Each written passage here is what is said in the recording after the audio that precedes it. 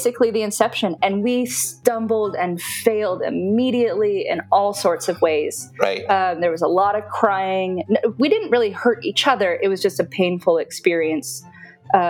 Experimenting with that, with no community, with no framework, with no resources at all. Just this feeling that we wanted to be with each other and we wanted to be with other people at the same time, which wasn't allowed. There was a lot of shame to work through.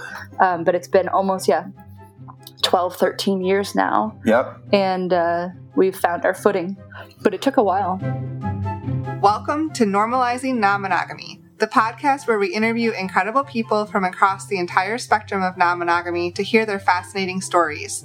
We strive to bring guests on the show who have a healthy approach to non-monogamy. However, it's important to remember that everyone does it a little bit differently, and the views and opinions expressed by our guests do not necessarily reflect our own.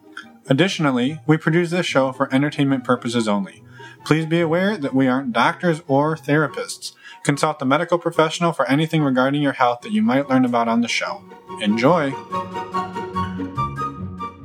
Welcome to episode 208. We're Finn and Emma, and today we have... Why are you smiling at me? We're having an intense discussion about waxing.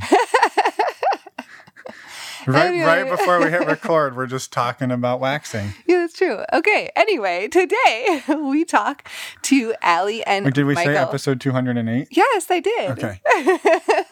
Welcome to episode 208, I said everyone. It's episode 208. I said, well, we're Finn and Emma, and today we talk to Allie and Michael. They spent quite a bit of time talking to us about the initial conversations they had around opening their relationship 13 years ago, and then their journey through exploring swinging, polyamory, kink, and how now they identify more as ethically non-monogamous because that term encompasses everything else. We have a wonderful conversation with them, and a major thread throughout this whole time is shame and how to manage shame feelings, especially around non-monogamy. Well, and even you'll hear at one point Michael saying that he basically this whole experience feels so good and like they're in such a good place that he doesn't really have room for shame in his life anymore. And I think that's pretty much like the ultimate goal. Right. So yeah, fantastic conversation. Thank you to both of them for everything they shared in this discussion. And a quick shout out, the way we found Allie actually was the article she wrote on Cosmopolitan about polyamory. And when we started digging into it, read a bunch of her other articles, and we really loved her approach to it. And sort of one of the quotes that she says in this episode is that she feels like we deserve to have our stories represented from the inside, not the outside. And she's going to talk about this really in the first couple minutes about how her mission is to create valuable content for people who are in non-monogamous relationships or maybe who are looking to explore them rather than the clickbait porn that's just trying to, sensationalize what we do. And so we're really, really thrilled that we've gotten in contact with her and got their story out there. So thank you to them. Thank you to Allie for the work she does, and definitely check it out. There are links in the show notes on our website, normalizingnonmonogamy.com. Just click on the podcast tab or in the show notes of your podcast player, and you can see links to all of her articles in Cosmo about non-monogamy. Yeah. Highly, highly recommend them. Go check them out. Go check them out. Before we jump into the interview, we do have our normal announcements. First up, a huge thank you to our Patreon community. We are so incredibly grateful for your support in the community, of each other, and also of us. It's incredible. If you're out there looking for community, please check out our Patreon community. We have an ongoing Mimi chat, men's and women's group calls, and a monthly Q&A. You can find more information on our website, normalizingnonmonogamy.com, and click on the Patreon button. I just want to say 180 people can't be that wrong. Right? Right? And I just wanted to extend my gratitude as well. So thank you to all of you for your support of one another and helping each other as you navigate non-monogamy and open relationships and just honestly life. Yes. So yeah, thank you all. Also, if you're looking for community, but you don't necessarily want to join Patreon, we have meet and greets. We have a couple of virtual meet and greets coming up later this month on November 17th and again on November 20th. We're doing 2 of them this month, Emma. Yeah, I know. 2 of them. Woohoo! One on a weekday and one on a weekend. Both are from 9 to 11 p.m. Eastern, and both are open to anyone who wants to join. Just you have to be open-minded. That's the requirement. Go to our website, normalizingnonmonogamy.com, and click on the community tab to find out all the information about the virtual meet and greets. And we have our next upcoming in-person meet and greet scheduled, which is really exciting. And that's going to be on February 7th, 2022 in New Orleans. Yeah, so that's far enough out that you have 0 excuses to not be there. I don't care where you're coming from. You have like 3 months, exactly, almost 3 months exactly, to get your ass to New Orleans and be there. So we're actually taking over an entire bar. The bar is normally closed on Monday. We got in touch with the owner and he's like, hell yeah, I'll open it up. And so we're going to do that. It's going to be fantastic. We're super excited about it.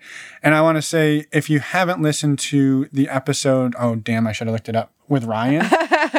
We should have looked it up. We will say that in the outro. We'll say the episode number in the outro, or you can go look it up in our show notes. It'll be in the show notes. But anyway, Ryan, who knows everybody in New Orleans, everybody in New Orleans who's non-monogamous, is helping us put this together. And so this is going to be amazing. Yeah, we're super excited. So a huge thank you to Ryan and all of his people. Yes, and you can sign up for that now on our website by going again to our website, normalizingnonmonogamy.com, clicking on the community tabs, and you can find the in-person meet and greets right there. Yeah, and while you're there, we would just love to hear from you. Please send us an email, send us a voicemail, tell us what you think of us, tell us how you're doing, tell us a little bit about yourself, come on the show. If you want to come on the show, reach out. Give us your lottery picks for this week. Whatever you want to do, we would love to hear it. We will respond. I also wanted to say, if you've emailed us and we have not responded, that's not what happened.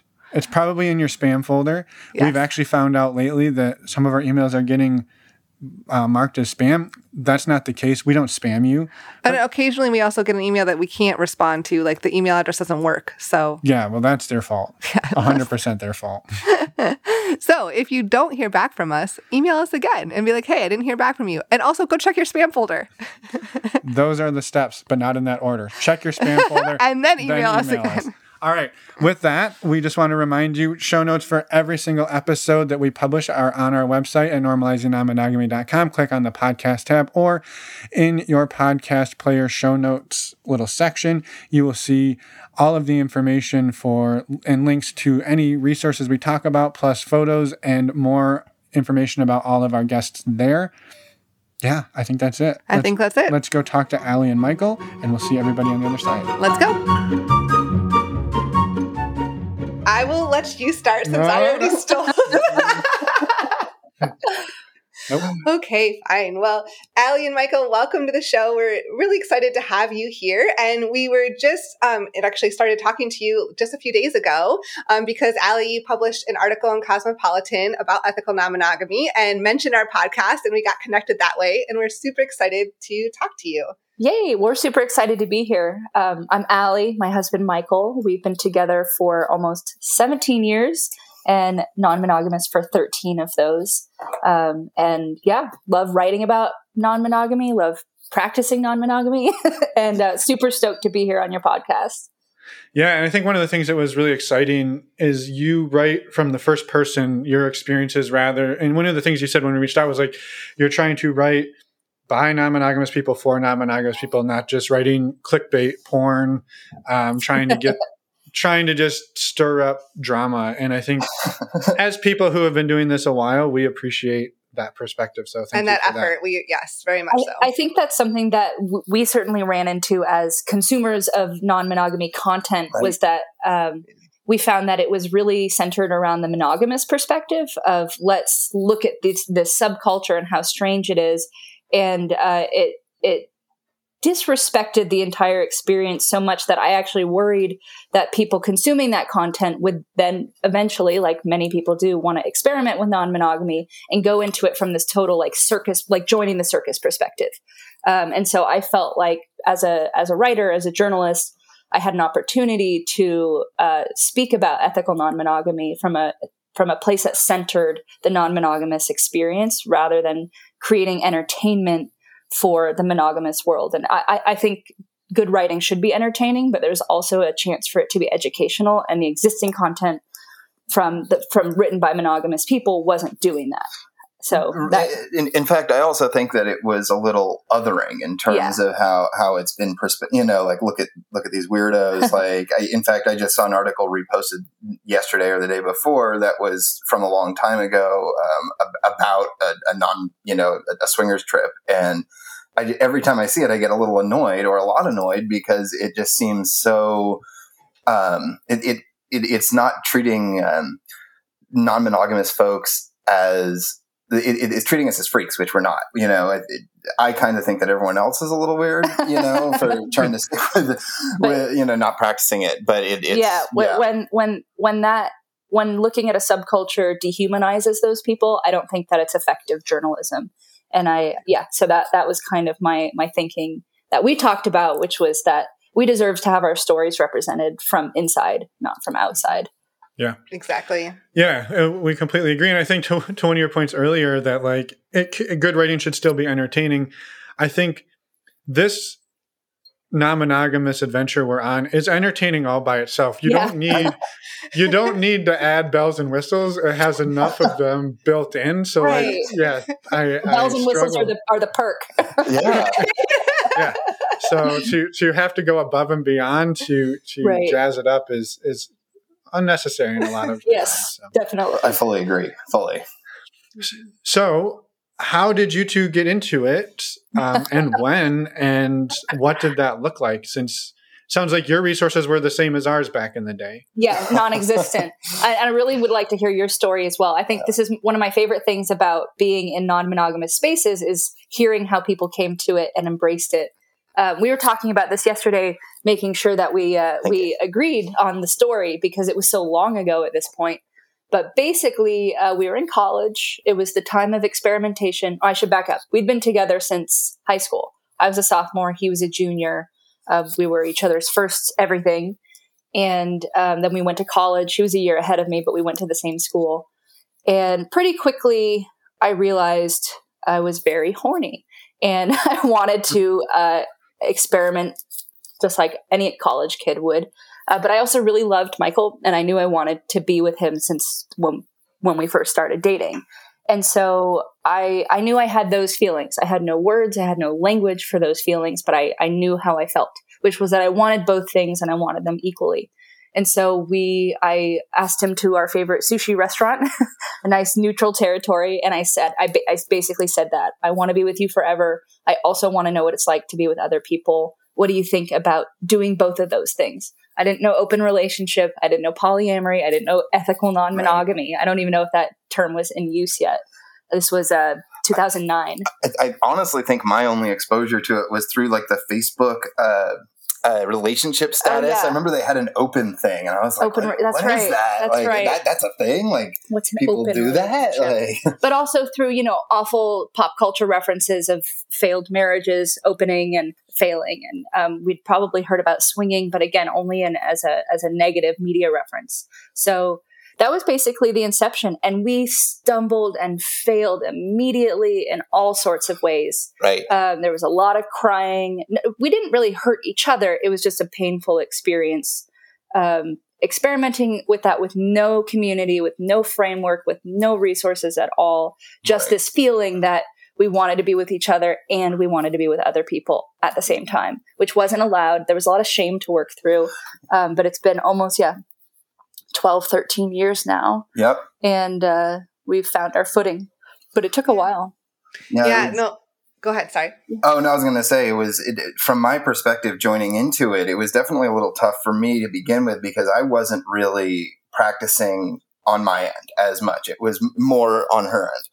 I had the libido. So for me, society and everybody was telling me, oh, this is like, you should be really upset about this. Like, this is, like the ultimate betrayal or whatever. And it was the hardest part for me was not actually feeling those feelings, but wrestling with why I did not feel those feelings. Yes. Because he was into it. He was turned on by it. And that was the part that felt wrong because society says you're not supposed to like that. Yeah, and I should be jealous and angry. And I was like, no, I don't feel this, but like everybody tells me I should. I'm like, am I not in a real relationship? Yeah. Or like, what is this? And that definitely was the hardest part to begin with for me. I never really had any like jealousy issues or any of the things that you kind of think of when it comes to beginning, dipping your toe into the world of ethical non-monogamy. But that certainly was my struggle.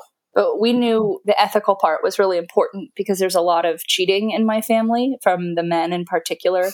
And I saw how much pain the lying caused, the betrayal caused. And I never, ever wanted to pretend that I didn't want to be with other people and have that experience. So I was very forthright about it, probably more forthright about that than anything else as a teenager. But I figured it was better to just not repress it, even though society did say, shove those feelings down and do not deal with them. Right. But yeah, so that was kind of our very rocky start, but it bloomed into something very nice. So we're happy. Yeah. And thank you for sharing all of that. I think, Allie, I think you're very brave in that moment to bring it up. Like that's hard to do, especially at that age. Yeah. And to just go for it and be like, well, if I don't do this, I realize I'm not going to necessarily be true to myself, and I may not know how to do this, but at least I need to start the conversation. Yeah. I think sometimes with all manner of sexuality and gender expression and any personal expression, you reach this boiling point where the truth simply needs to come out, and the consequences will be what they are. And it surpasses that feeling of, oh, I should keep this down. I should keep this repressed. But it's almost like it came out of me. It moved me because it was so important. And I'm glad that I did because it resonated with you, and it's an important part of our relationship now. Right. But at the time it was almost robotic. It was like, I need to say this. It has to be said.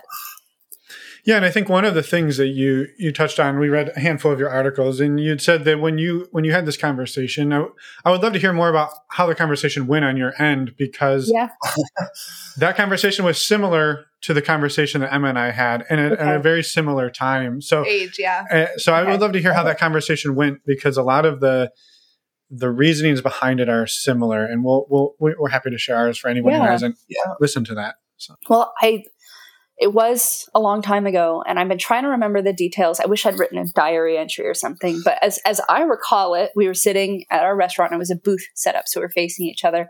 And I just put it out there. I said, what would you think about being in a relationship and also sleeping with other people or experimenting with other people? And as I recall, you like thought about it for a little bit and said, sure, we can try it. And that was kind of the end of it. We didn't discuss how it would work, the details, specific people. I did have someone in mind, but it was not something I even knew how to navigate. So it wasn't about that guy specifically. But I don't recall us having an in-depth conversation about it at that moment. No, it was just like, here's a topic. We both agreed to try it. That's enough for today. that really was kind of how it went down. I actually remember fairly well. Oh, sort of. I mean, do tell. I guess what I should say is I remember my reaction fairly well. Okay. And all that, because I remember when you asked, I at first was a little taken aback because it was so different. And we had never talked about it before. No, exactly. It was just like a brand new thing. And again, like I was saying a minute ago, like I was like, wow, this is like not what's quote unquote supposed to be. But at the same time, I was like, this is fine. It was like the reason that I was thinking for a second was I was kind of trying to search myself and see, like, do I feel jealous? Like, how do I actually feel about this? As like I wasn't really thinking as much as I was like feeling. There was nothing for me to kind of logic through. So I was just kind of gauging my feelings, and I was like, I actually don't feel bad about this at all. I think that this is worth a try. I think that,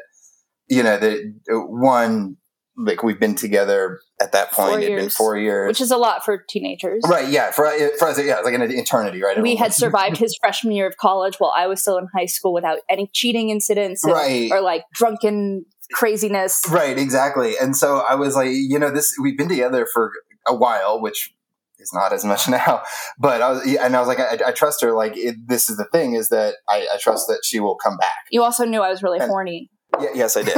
And, he needed a break. He needed a little break. I mean, a little bit. He needed assistance. Well, yeah, maybe, but I was like, I trust that our relationship is deeper than just the sex part, and if it isn't, then it isn't. Yeah. And that was like my kind of like worst case scenario. I was like, yes, it would suck, but also like if this is what undoes us, then like maybe we weren't really like that close to begin with. You know, I truly believe that the worst part about cheating, like Allie was saying a minute ago, is like the deception and the lying and all of that. And the sex is sex. Like it could mean something deeper to the cheaters or whatever. But for me, it really isn't. It's just like a fun thing that people do. And so, and of course it's like something that we share together and we have deeper meaning. But at that moment, we didn't outline what it was going to look like. Were we going to be doing things together? We didn't know. We didn't know what the options were. Of course, coming from a monogamous place, you're thinking, what are the rules around this? And not that you're now getting to create your own rules and boundaries and framework for a relationship, and that there's a lot of freedom in that. We weren't, it was just, now we could also sometimes be with other people. But I remember at that conversation thinking, if he says no, then that's the end of it. Then we'll stay together and be together. And that's not a bad consolation prize. Right. But I was very happy when you were open to it. But of course, immediately I felt guilt of he's just doing it because otherwise he thinks he'll lose me. And so I had years of guilt to work through in that regard, because I was so conditioned to think, especially by people close to me, that you were just doing things as a concession to my feelings, yes, as opposed to genuinely being interested in it. So it's good to hear what your thought process was, because obviously sitting there, that was internal for you, right? And then that brought you to a yes place. But we didn't have a super in-depth discussion about it. Like I said, it was we were kids, and. We were just digging in the dirt to find a piece of gold. Right, exactly. We didn't really have any super in-depth discussions about it until we like launched into it. And a few years later, we were kind of doing the like learning by doing thing. Yeah. Which was, I think, one of our bigger stumbles was that we weren't seeking out a community. We weren't seeking out didn't know like-minded people. Because we were coming from a place of shame, the assumption was everyone else is also doing this in the shadows, and no such community exists. And this is from San Francisco. We're not coming from a small town. We are coming from a very liberal, progressive area where you would think access to this way of thinking would be a little more commonplace. And it wasn't at all. So it was, we were definitely babes in the woods. And so I want to come back to like when you went from that conversation at Sushi to like, now we have to do this for real. Like that's a big step. But the one piece I did want to comment on that was similar was one of the things that you wrote was that you hadn't talked about non-monogamy, but you had talked about how you didn't want to limit each other's life experiences. And that was a big thing for Emma and I when we had this conversation. And I was the one who brought it up. Okay. And it was largely the same logic, which is, yes, there wasn't anybody in mind that I had, but it was, we were studying abroad at the time, and we were like the first time we were really like out and doing things, and we were kind of like, this is all new. Yeah. There's so many other new things, including like new people, like, and I don't want you to be limited, and I don't want to be limited. So how do we do this together? And I think that was we were 22, 20 as well. Like I was only 19. Oh yeah, 19 and 20. We were the same 19 and 20. Yeah, it's when you're that age, you're like, well, these things, like, is there a way to do this where we don't limit each other's experiences, but hey, we want to still be together? And so it's mind-boggling, and like in that moment of, especially if you like with no exposure whatsoever of anything else, you're like, is this a thing? Right. When you don't have the words for it and you're trying to create it on your own, but you can feel what you want. It's just that there's not a structure around it. I remember being 16. So we'd been dating for a year or whatever. And I was in the car with a friend and her mom. We were driving to San Francisco. I remember it very clearly. We were just about to get to the Golden Gate Bridge. And Michael and I had been together like a year or something at this point, which was a long time for a high school relationship. And she said, you need to break up with your boyfriend and go kiss as many other boys as possible. because I had been saying that I really loved him and I wanted to be together. And I got pissed off. I was like, one, don't tell me how to run my life. I may be a kid, but I know what I'm doing. I know what I feel. I know I want to be with him. And then the second part of this like little voice in my head said, why not both? Why not stay with the boyfriend and kiss all the other boys? But I had no way to articulate it, certainly not in the backseat of a friend's mom's car. But there was that little seed planted of like, what about both? I think it was I think non-monogamy was who I was well before we even discussed it. Because I remember when you first asked me out, that triggered a bunch of other boys asking me out because high school. And I was like, well, I want to say yes to all of them. What does that mean? I don't understand why I have to say yes to just one. I need to think about that. And then, that kind of made itself a little more clear in college. But there were a couple of moments in high school that made me, upon reflection, I realized I've been non-monogamous the whole time. Yeah, I love it. And so you leave sushi. Yeah. And how does it actually, what actually happens from there? Because that's a big step to go from, yes, yeah, we can try this to like, hey, we're trying this. Yeah. Do you remember? No, I don't remember at all, actually. So long ago. So what happened was, I think that conversation was November 2009. And at this point, I had been planning a Euro trip for the following summer. I'd gotten a job. I was saving up to do, I was a pre-veterinary student, so there weren't study abroad opportunities. So I had just emailed a bunch of veterinary clinics in Denmark. My mom had a friend with a house there, and I just emailed them until I found one willing to let me work there for free for experience. Wow. And so I wanted to go to Europe for the summer in lieu of a proper study abroad experience. But I think, the prospect of going to Europe, traveling in Europe, is a very tantalizing one as a cute young 19-year-old. And so this conversation was in November. We didn't do anything about it until that summer, the following summer, when I went to Europe. Really? Yeah. Oh. I think. I thought it was that other dude in Davis, remember? Yes. I thought that was late. I thought that was the next year. Maybe it was. Yeah. I don't know. I believe the first thing I remember the first thing that happened was that summer I kissed an Australian boy at a hostel. Oh, yeah. And then cried to you on the phone for an hour. I forgot about that. It was like $1.50 a minute for the phone. And I cried and cried. I kissed this boy. He was the worst kisser in the world. It was maybe all of half a second. And but that was my first time kissing anyone or being with anyone in any way since we had started dating in high school. So I had this freak out. What have I done? I've destroyed our relationship. It's over. I've cheated on him. That's the only way to describe what's happened. Right. You consoled me. That was the first of many consolations of me being sad with other people. And that was the first one. And then when we came back to school that semester, I did sleep with someone else for the first time. But the first thing was, many months later. So we planted the seed. I had someone in mind, but it wasn't like something that was necessarily going to develop, and it didn't. Because there's also a lot of like, you're in a relationship, why would we hook up? And because initially, because there was so much shame about it, I would either tell people we had broken up and lie about it, which is not ethical, or downplay the strength of our relationship. These were not with other non-monogamous people because that wasn't a thing. And I wasn't very good at going about it or being honest about it. So when we were in Europe, those conversations simply didn't come up. I don't think this boy would have cared anyway, the hostel boy. But yeah, that was the first time we did anything about it. And then we had to work through those feelings for a long time because I felt so much guilt.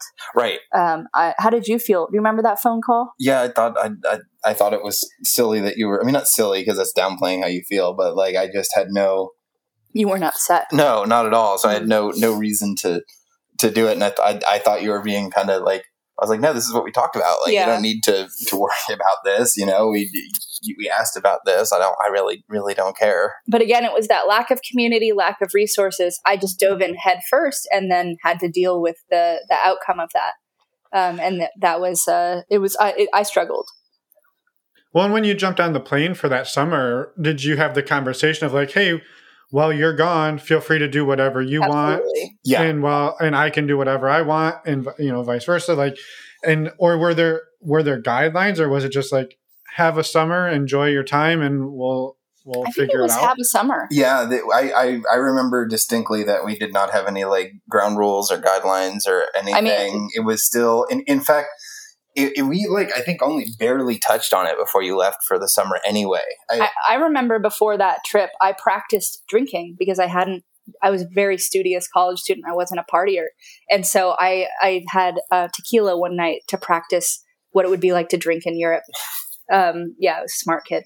And especially if you're drinking with Australians, they're fucking professionals. And he was my age. He was much better at drinking than I was. But alcohol certainly helped with the situation at the time in terms of courage to actually do it. But I think we had a conversation of like, we're going to go to Europe and enjoy ourselves. And then he joined me for the latter half of the trip. So we were also together in Europe because you were studying in London and you had the same kind of carte blanche. I think the understanding was that we would talk to each other about it. Obviously, nothing would be kept hidden. But after my experience at the hostel, I think we had some hesitation after that of like, maybe we need to slow this down or pull it back or just not focus on it so much, because at no other point on that trip did I kiss any other hostel boys. I remember that you said that at first you're like, oh, I didn't like that. And like, I had to process it. And you processed it along with me. I mean, because we set out on this journey with more focus on me and less focus on you in terms of other people. I think you were fine taking that step back. Yeah, absolutely. That was what we were communicating to each other, that like we needed to, process everything after that was such a difficult experience for me. Yeah. And how did you, I guess, move forward in that? Like you said, it got better. Yeah, after Europe. I think we have always had pretty open and solid communication. And so I think we just talked about it a lot until we reached a point where we felt like we were good again. Well, I think that the big thing was that I had to convince you that I wasn't upset. Yeah. Because that was what you felt so guilty about, was that you must be upset. Right, exactly. That like everything is telling her that, I should be like furious about this. I remember this is sort of a tangent, but it's related. There was a birthday party, one of her birthday parties that we went to. That year? No. This was after college. Oh, my 23rd birthday. Yeah, and I know.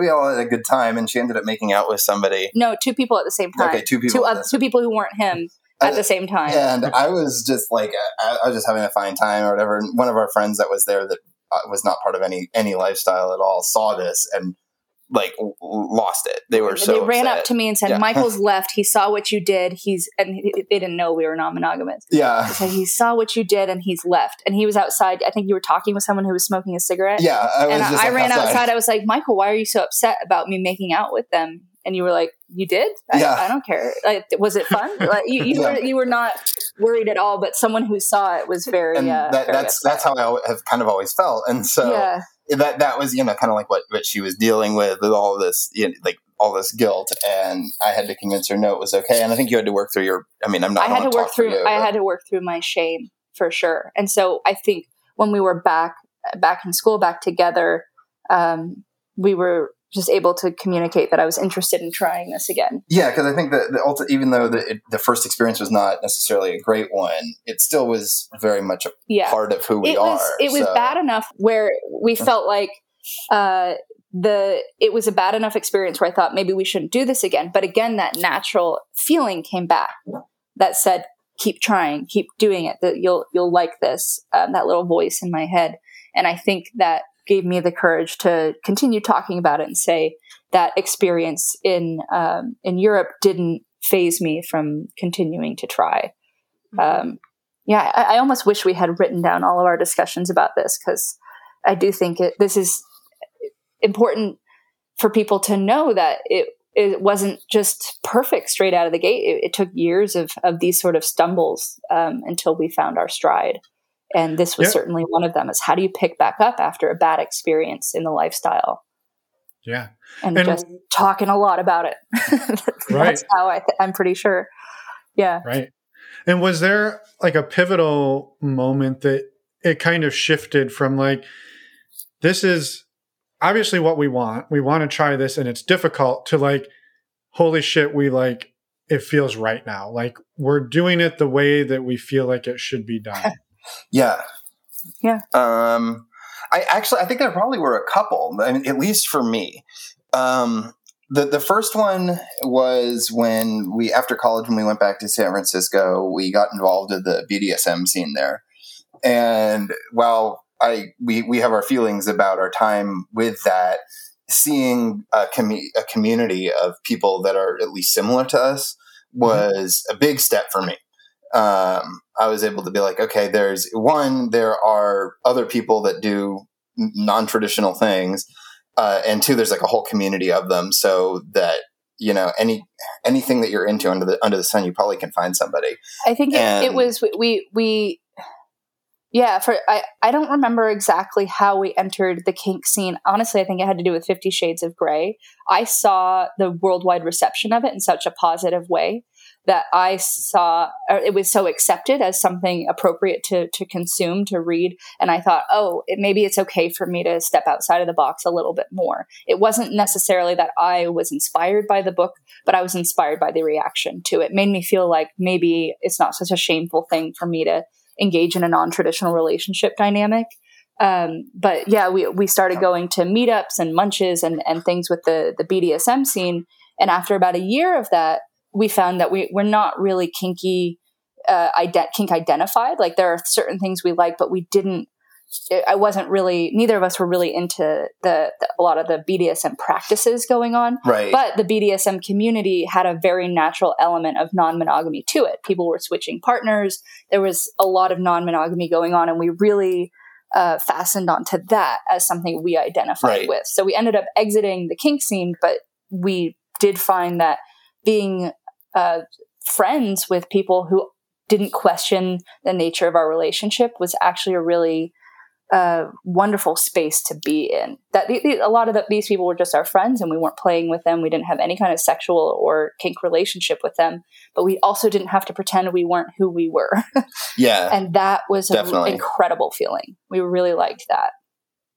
So I would say that was, around when I was 22, 23 was when we really started to realize, okay, we can identify with this in a more sincere way.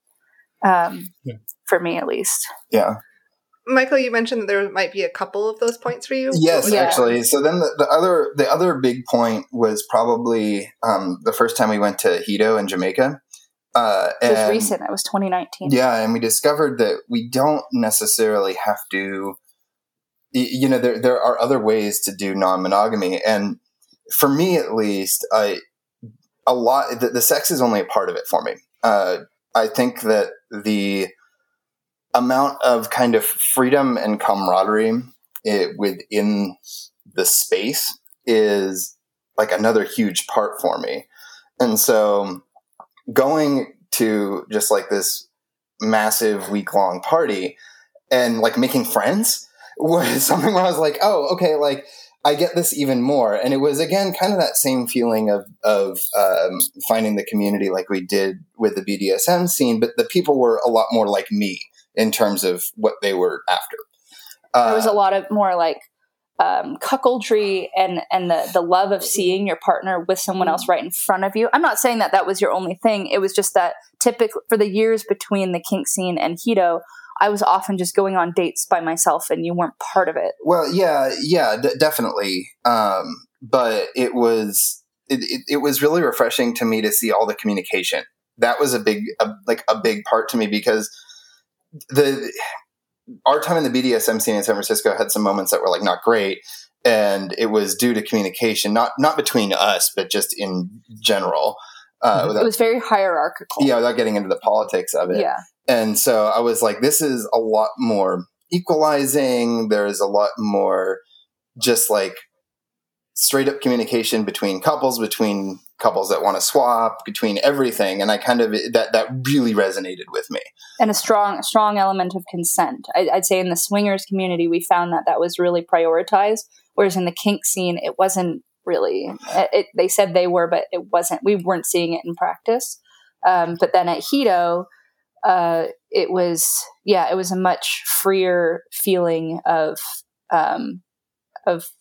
just, I think also being with your partner, for me, that was a big switch for me, was that this was something that we could do together, as opposed to me going off on my own and bringing home stories or energy or whatever. It was, we realized this through swinging, it was something we could do together, because swinging, we had, like many others, mistakenly characterized it as something for older people.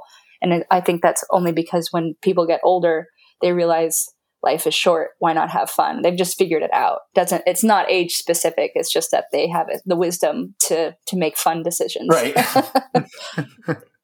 I like that. Yeah, I like that too. And we figured it out early. Yeah, exactly. Yeah. I know, it feels like we were in our one a little. Yeah, like, I was still in my 20s when we went to Hedo, and I was like, I feel we were at Young Swingers Week specifically, and we realized that swinging is not age specific at all, and does not need to be. No. But yeah, that was definitely a big turning point. I think the kink scene really scared me away from wanting to engage with the community. And I was able to convince myself that it wasn't something that we needed or something that I needed.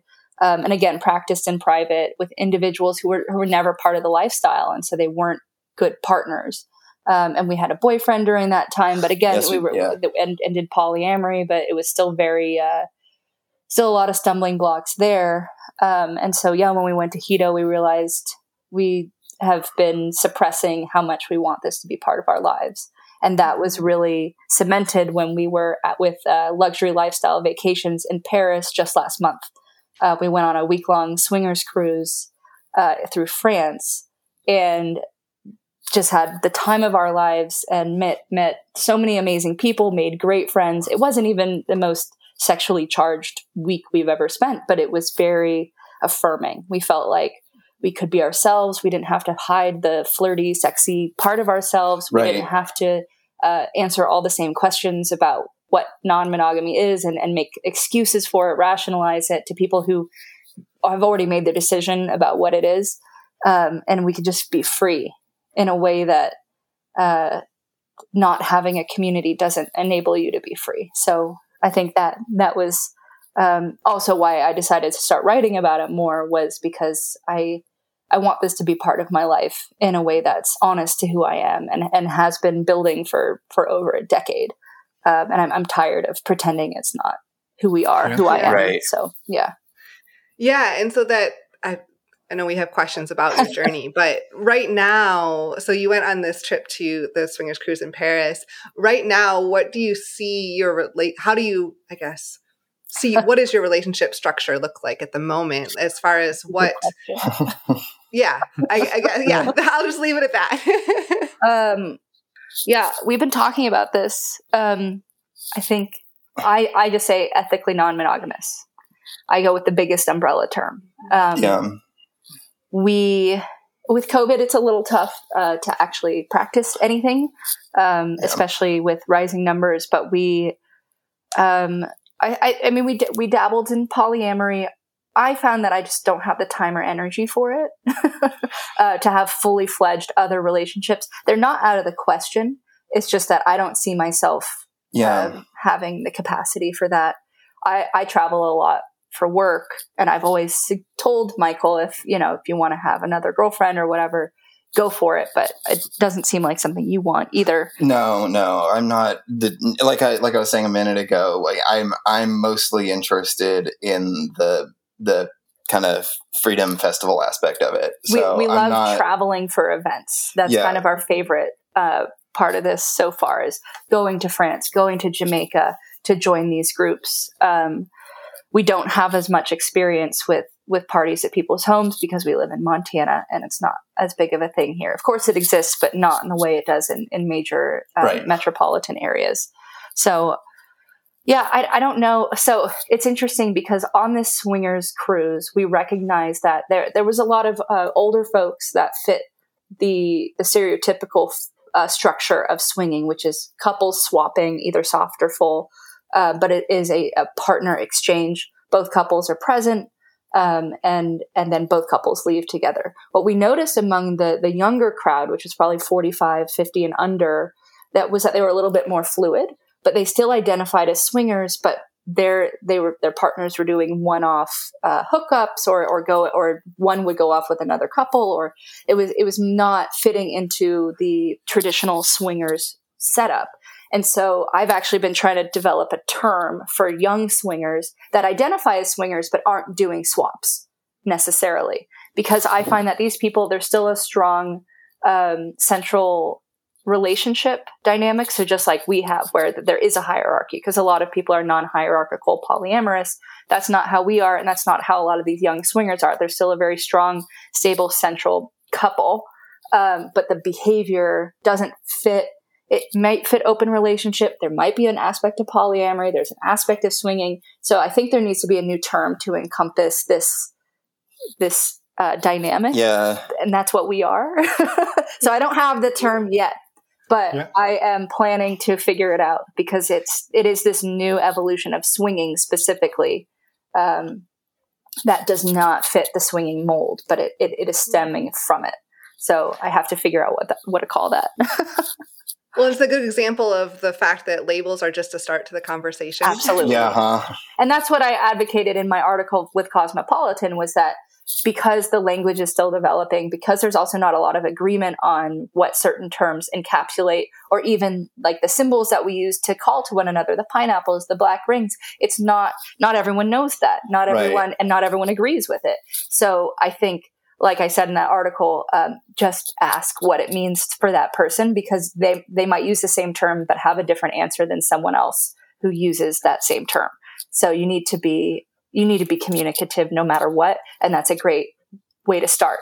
What does it mean when you say you're non-monogamous? What does it mean when you say you're polyamorous? What does it mean when you say you're in an open relationship? Because it can mean, like, if you go to someone and say you're a swinger, and to them that means they are a couple swap. No blending, no blurred lines there. And then another couple, like we would say we're swingers, but it does not limit itself to swapping. So yeah, that communication is essential. Yeah. I think that's well said. And I think I know in order to ask this question, I have to go back to a label, but you mentioned you had a boyfriend for a while, mm-hmm. and you kind of delved into the polyamory. How, maybe could you talk about that experience and how you went from sort of this amorphous swinging open to now you found yourself with a boyfriend, and that's a big change. That's a big step. That's a lot to navigate. That's not just hooking up. That's feelings. Right. That's a lot of emotion. Right. I'd love to hear your perspective on this as well as mine, because it was, again, something that I brought to the table. And that you then had to deal with in its own way. It happened very naturally. It wasn't something I set out to do. I was going to Iceland and asked for advice online, and then got to talking with someone who was giving me advice, and found that there was a very strong connection, strong romantic connection. I always tell people, especially when they're new to non-monogamy, that feelings happen. You can set boundaries for, you're not allowed to have feelings. Okay, you can't help that. You can stop engaging with someone when you have feelings. That was never our agreement. No. Feelings happen. And basically, when I noticed that I was having them, I told him. I said, I'm having feelings for this person that I'm talking to. Should I keep talking to him? How do we navigate this? And basically you said, keep talking and see where it goes. And then it turned out that all three of us had a really strong connection together. And while the two men were not bisexual, there was still a strong asexual romantic connection. And I do believe in polyamory that you can have just as valid platonic relationships that are part of your polycule. So in this case, the two of them had a really strong romantic connection. And this developed over a long time. And I went to Iceland on my own, and then you went to Iceland the following year. And a lot of it was long distance and Skyping and relying on technology to stay connected. But it basically, I was just honest from day one that I recognized that I had feelings with both of them. And we just went from there and let it develop naturally. But it wasn't something I set out to have. And it was rewarding, but it was still a lot of work. I think, yeah, to kind of answer your question about how do we go from what we were to this, which is a big jump. I think it was kind of just that we didn't have any specific guidelines beforehand. This was, we will see where it goes, and we'll, take each new opportunity, challenge, whatever it is, individually and address it as it comes along. And, because we are all, like, we change as people, or we, may have not discovered something about ourselves or whatever. And so when you brought it up, it seemed like, yeah, sure. Like, let's, I don't dislike him. So I have no reason, I have no reason to say that I don't think this is a good idea. I think the biggest obstacle that we would have run into was time management, which a lot of polyamorous people report being one of the most challenging aspects of being poly. But because he was in Iceland, he was asleep by the time I got home from work. So my nights with Michael were always dedicated to him. And then during the day, I could talk with both of them. And that, I think that helped, was that no one felt like they weren't getting my time. I felt like I wasn't getting my time because it was really hard to give it to two other people at 100%. But our agreement has always been just be honest, just be communicative. If something's going on, just don't hide it. Otherwise, in any aspect of the relationship, whether we're talking about other people or whether we're talking about the chores that need to get done around the house, that honesty has to be first and foremost. So we've always operated as just tell me what's going on, and then we will deal with it. And I think that's how we took it with that relationship, was just, oh, I'm having feelings for this person. Wow, I really like him too. What should we do about that? Well, let's go visit him and see what happens. Yeah. And with him involved in that as well. But in terms of how that was for us, I think that the biggest challenge was, when you have a third as opposed to, or when you're in a throuple as opposed to, having a unicorn or something like that, the equity becomes redistributed. And it's supposed to be, in a polyamorous situation, that hierarchy shifted. Without us being the central couple anymore. Now there was a central throuple where everyone's needs were equal. And that was interesting to navigate, but I actually really enjoyed it. I think to me, it was like when we had it's not nice to compare people to animals, but when we had our first dog, I thought, how could I ever love another dog? And then we got a second dog, and I fully loved both of them at the same amount. And in their own different ways, they're different dogs. And so it's similar with... I'm glad I'm a dog. I know. It's similar with... It's just, I think when you get a second dog, a lot of times people use a comparison to children, and they get upset about the comparison of non-monogamy to children. But that your heart has the capacity to be full in ways you don't even... that are infinite. And I found that to be true in the throuple scenario, that when I couldn't imagine that love existing for someone else, it did. And so we just talked about it and then rolled with it. And Michael, do you mind talking a little bit about the asexual or non-sexual, but still a romantic connection, like the connection you had with this other person? Because I think that's not something we've really heard before. And I'd love to hear a little more about what that looked like and how the three of you navigated that.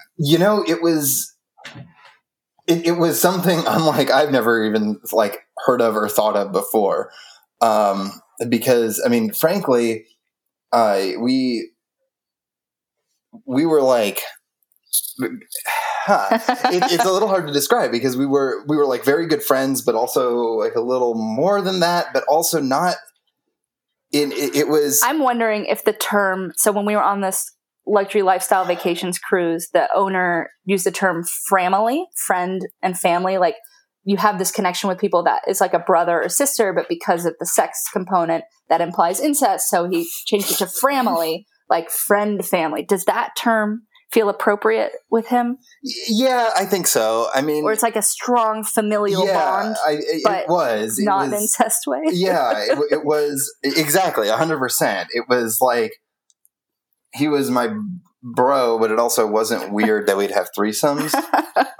So I it's honestly something that I've been thinking of, or that I since it ended, I've been thinking about a lot, because I've been trying to figure out exactly kind of where my feelings lay.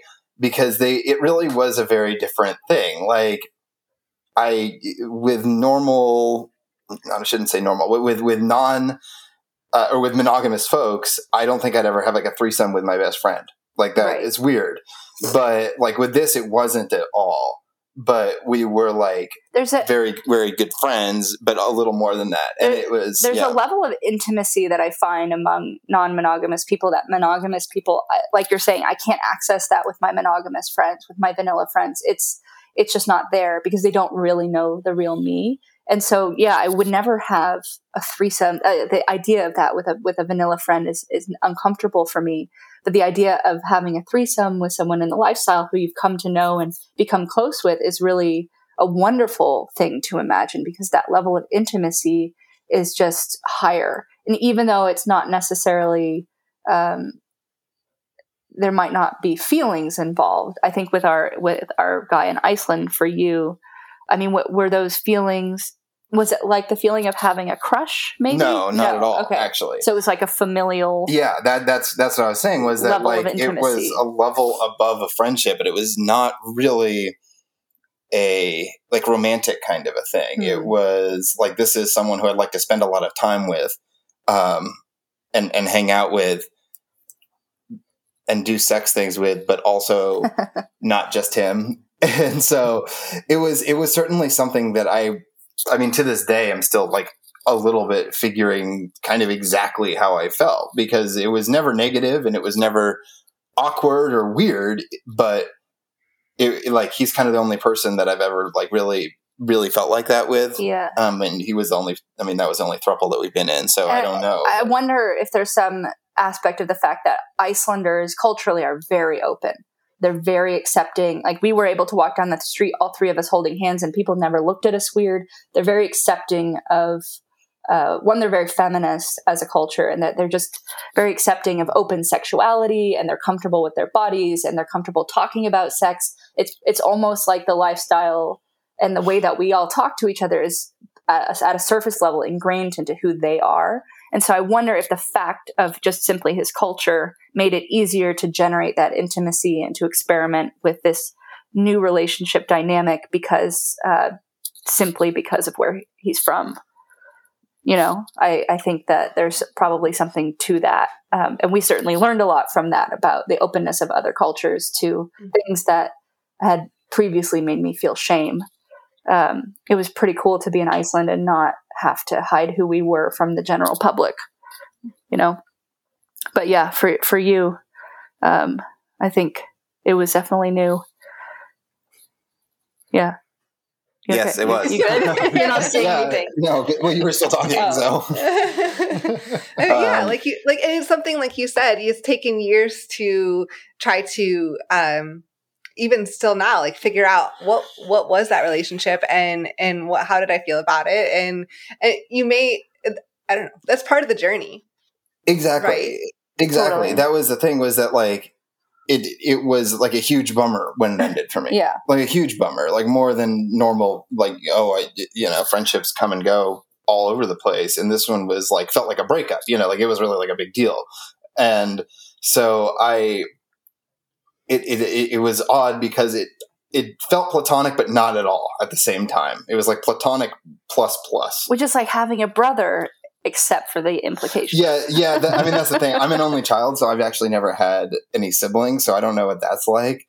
And I don't know if I really want to like dive into that. That might be a little, like, get a little weird. So I'm going to, not necessarily deal with that. But I think that it was like a very, a bond that we had to our core, I think, is kind of the best way to describe it. And even though it's a little generic and vague, it was something that we like really connected on, or rather we really connected as people.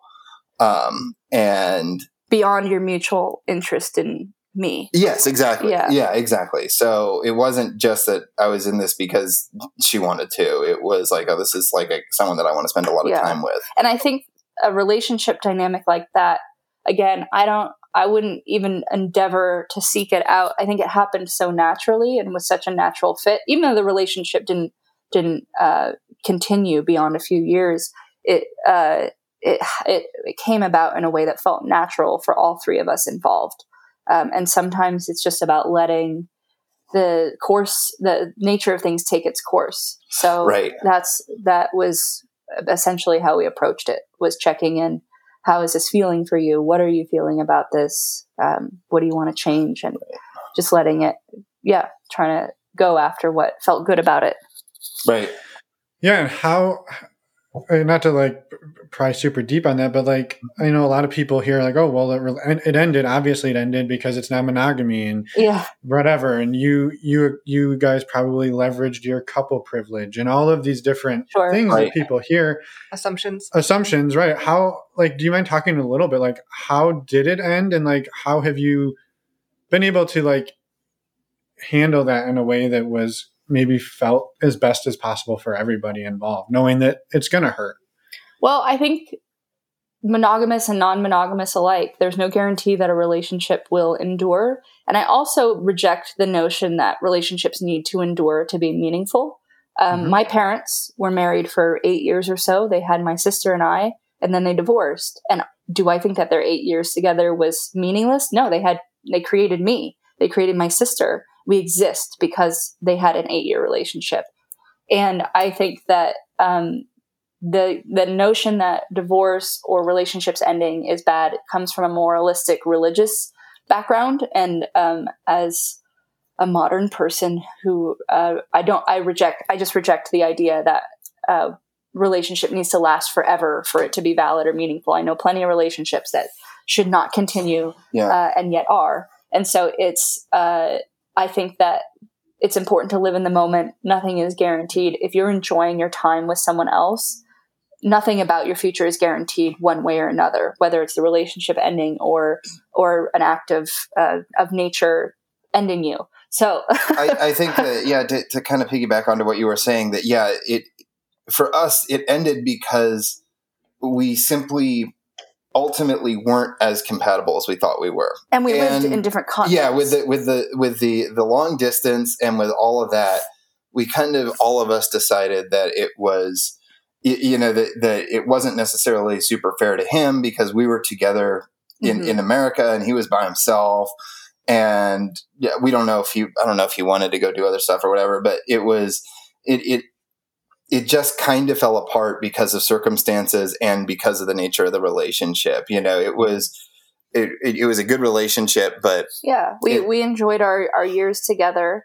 But the logistics of long distance, we were having to travel to see each other, which was very cool. I got to go to Sweden and Finland and all sorts of places to see him, but we weren't getting to see each other very often. Having to juggle work with making time for him during the day was a challenge for me. And like a lot of relationships, there was just a lack of compatibility at the end.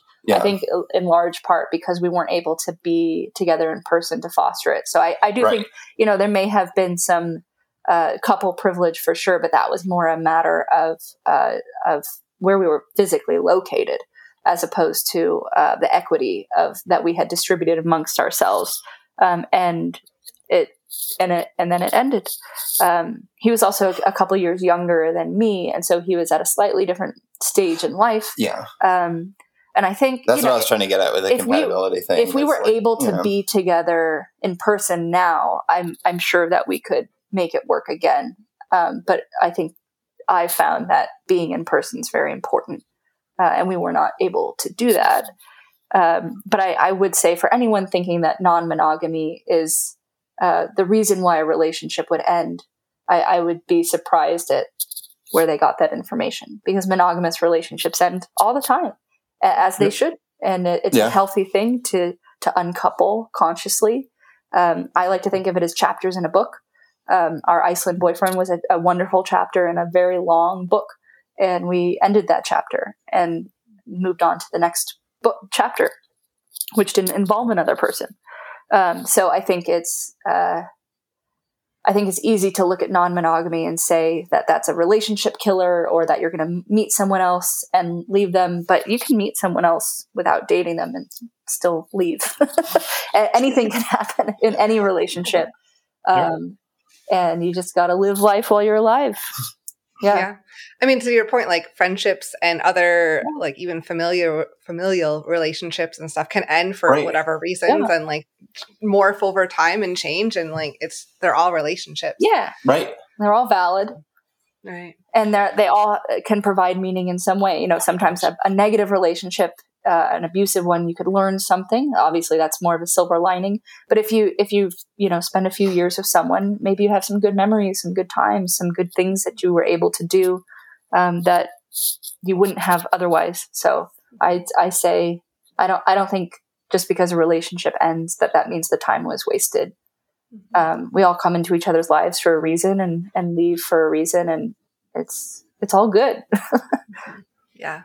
Well, thanks for sharing all of that too. Yeah. There's one thing you've mentioned multiple times throughout this interview was around working through the shame that you have had. And I wanted to touch on that to see if you could, I guess, talk a little bit about how you have worked through that, because that's something that I think is pretty common in a lot of people navigating non-monogamy. Yeah. I think it's a huge issue when you come from any standardized idea of what monogamy is supposed to, rather what relationships are supposed to look like when you're growing up, at least from my background as a Californian, as an American, is that they're supposed to be monogamous. You're supposed to be with one person till you die, and that's it. And so when I started having these feelings, as I mentioned, really as early as the second we started dating, I knew there must be something really wrong with me. And that persisted for years. There's something wrong with me. I'm abusive to you for asking for this. I'm a bad person because I've acted on it. I'm just going to grow out of it. It's just a phase. I have to get it out of my system. All these different ways of trying to rationalize something I didn't want. I wanted to be normal, quote unquote normal. I wanted to be monogamous. I wanted to be the person who wants to get married and have babies and buy a house and all these things that I still don't want. I love my travel lifestyle. We still don't want children. There's a lot about my life that I like does not fit into a typical framework.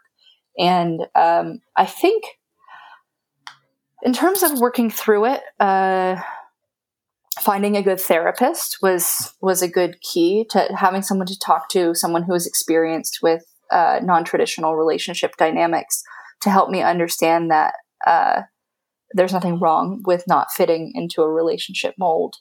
But also really finding community. I think finding people who showed me that they were normal in every sense of the word, other than they also like to go beyond their relationship for sexual fulfillment or romantic fulfillment, that there was, if there was nothing wrong with them, then there was nothing wrong with me. I think being just exposed to models of relationship dynamics functioning in a way that, quote unquote, society at large says shouldn't work was really helpful.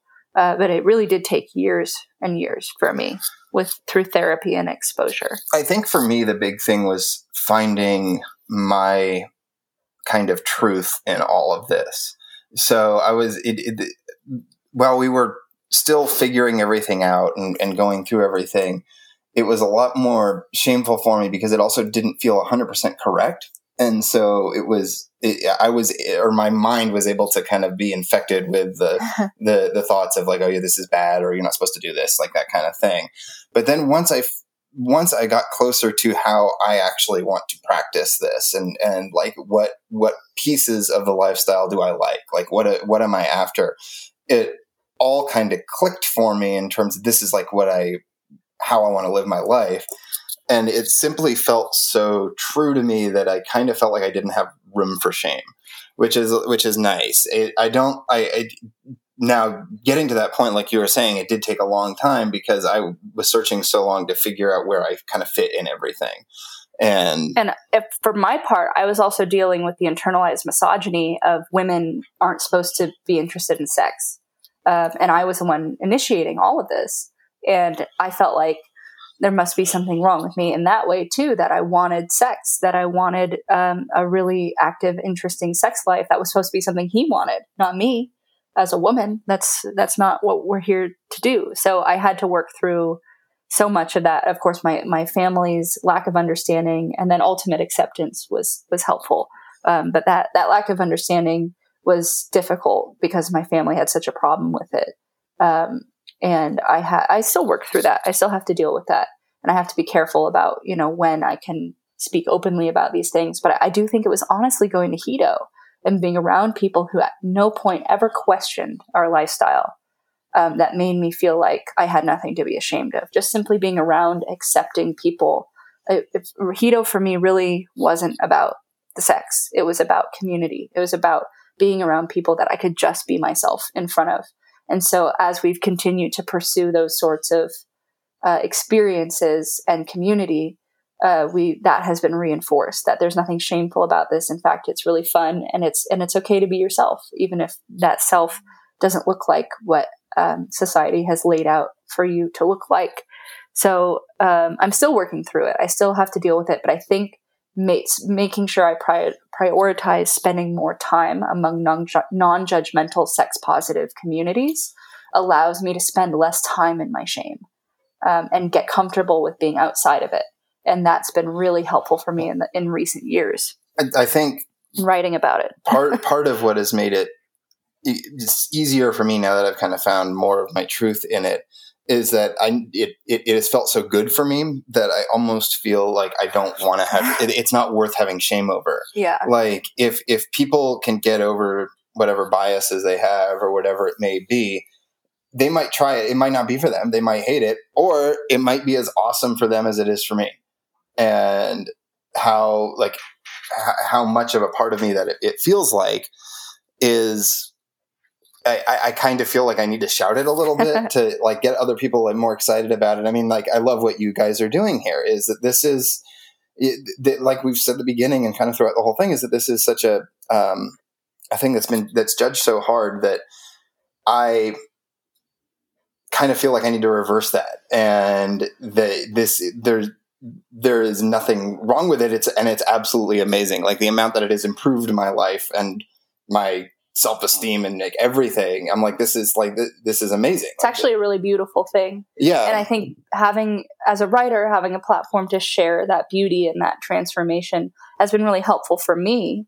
And I think for both of us, since I obviously don't write about him without his consent and involvement in the storytelling, but there was a large moment of, should I write about this publicly? Do I want to be out with my full name attached to these very sometimes graphic stories about my non-traditional sex life? And because I used to keep a column under a fake name. And I thought, that's good enough. I can write about these things without attaching myself to it. And then I thought, I think back to that 19-year-old with no resources and no language around non-monogamy. And what did she need when she embarked on this journey? What pain could she have avoided if she simply had people to model what this could look like for her? And so I'm trying to be that person because I know there's other young people out there who are stumbling and making mistakes and potentially ending otherwise healthy relationships or not having fulfilling experiences until much later in their lives because they simply don't have a model for it.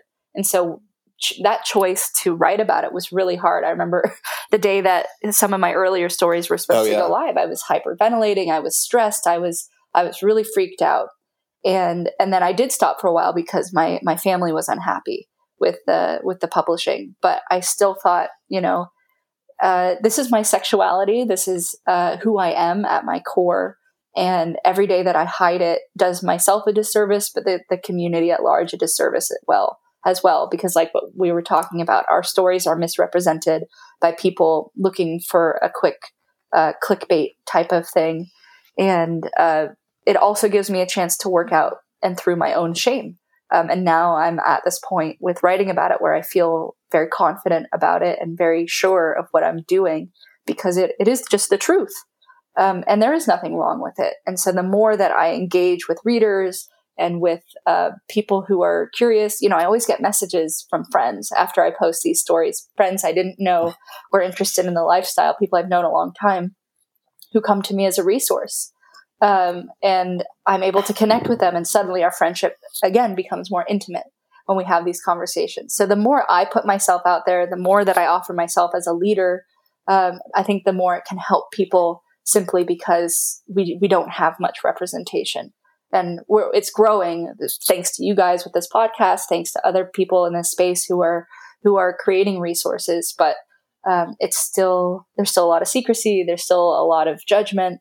And that stigma is only going to go away if those of us involved actively try to break it. And so I'm doing that and breaking my own shame at the same time. So I would say that to listeners, it can be a long process, but I can't imagine if I decided this is too much, this shame is too much, I'm just going to live with the shame, and think back to 10 years ago, if I was still living in that much shame, how much worse off my life would be. So even though there has been pain along the way, I'm really proud of myself for working through the shame, because I don't want to live like that. I don't want to live in fear about anything in my life. And it has informed adventure and exploration and other aspects of my existence that maybe I wouldn't have had the guts to do if I wasn't always working on cutting through this shame. So I would say to people who want to figure out how to do that, just be patient and kind with yourself.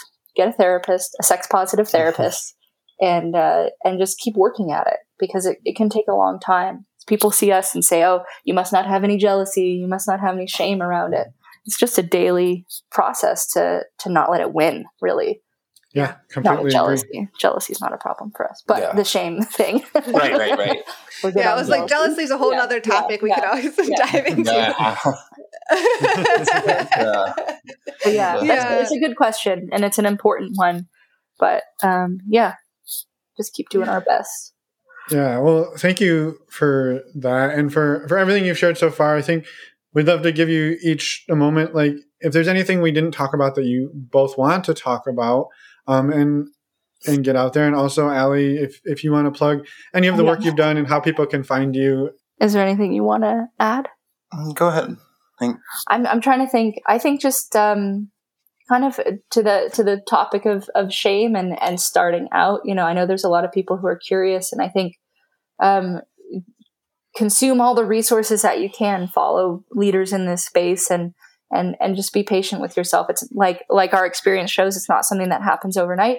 Might be a conversation you have and then you don't broach again until 7 months later. Being patient with yourself, being patient with other people, especially because when you are starting to involve other people in your relationship, they don't want you bringing drama either. So it does require a certain level of knowing yourself and trusting your partner, if that's what you have. But this is something I'm still working on every day, even many years later. It's not a sprint; it's a marathon. There is no end goal. They're just to enjoy yourself and enjoy your life, and in our case, be true to yourself. If this is who you are, it'll come out one way or another, and it's better to come out in an ethical way. And it's more fun because non-monogamous people are awesome and fun, and they have great trips going on. And cruises. I think. Are you? Oh, you're not. Go ahead. I would say that one thing I definitely would like to add is that if this is something kind of what you said, if this is something that's new for you, try your hardest to look past any of the negative emotions around it, or at least examine why you're feeling them. Because that was, like I said at the beginning, that was my biggest barrier when we started to this, was like feeling like this was that I was wrong for doing this, and it got in the way of my enjoyment of any kind of lifestyle for a while. And ultimately, once I kind of learned to just disregard that, and like I was saying before, realize, this is kind of my truth. This is what I have to live. It was so worth it. Like, not just like, oh, this was kind of, it's a wash. Like, this really was like the jackpot kind of. And with just a little bit of self-reflection, you're able to get there. Of course, if this is for you, it might not be for you. I think it's worth taking the time to examine whether your negative feelings around ethical non-monogamy are yours or society's. Because if they're society's, then you can disregard them and have a lot of fun. And if they're yours, it's an opportunity for self-examination and growth. So either way, you're going to get something out of even considering ethical non-monogamy for yourself.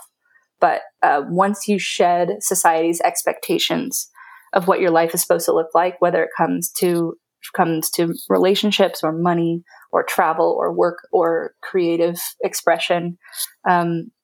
Once you're outside of what society's expectations, life can just be a lot more fun and a lot more your own. So I always encourage people to practice with that.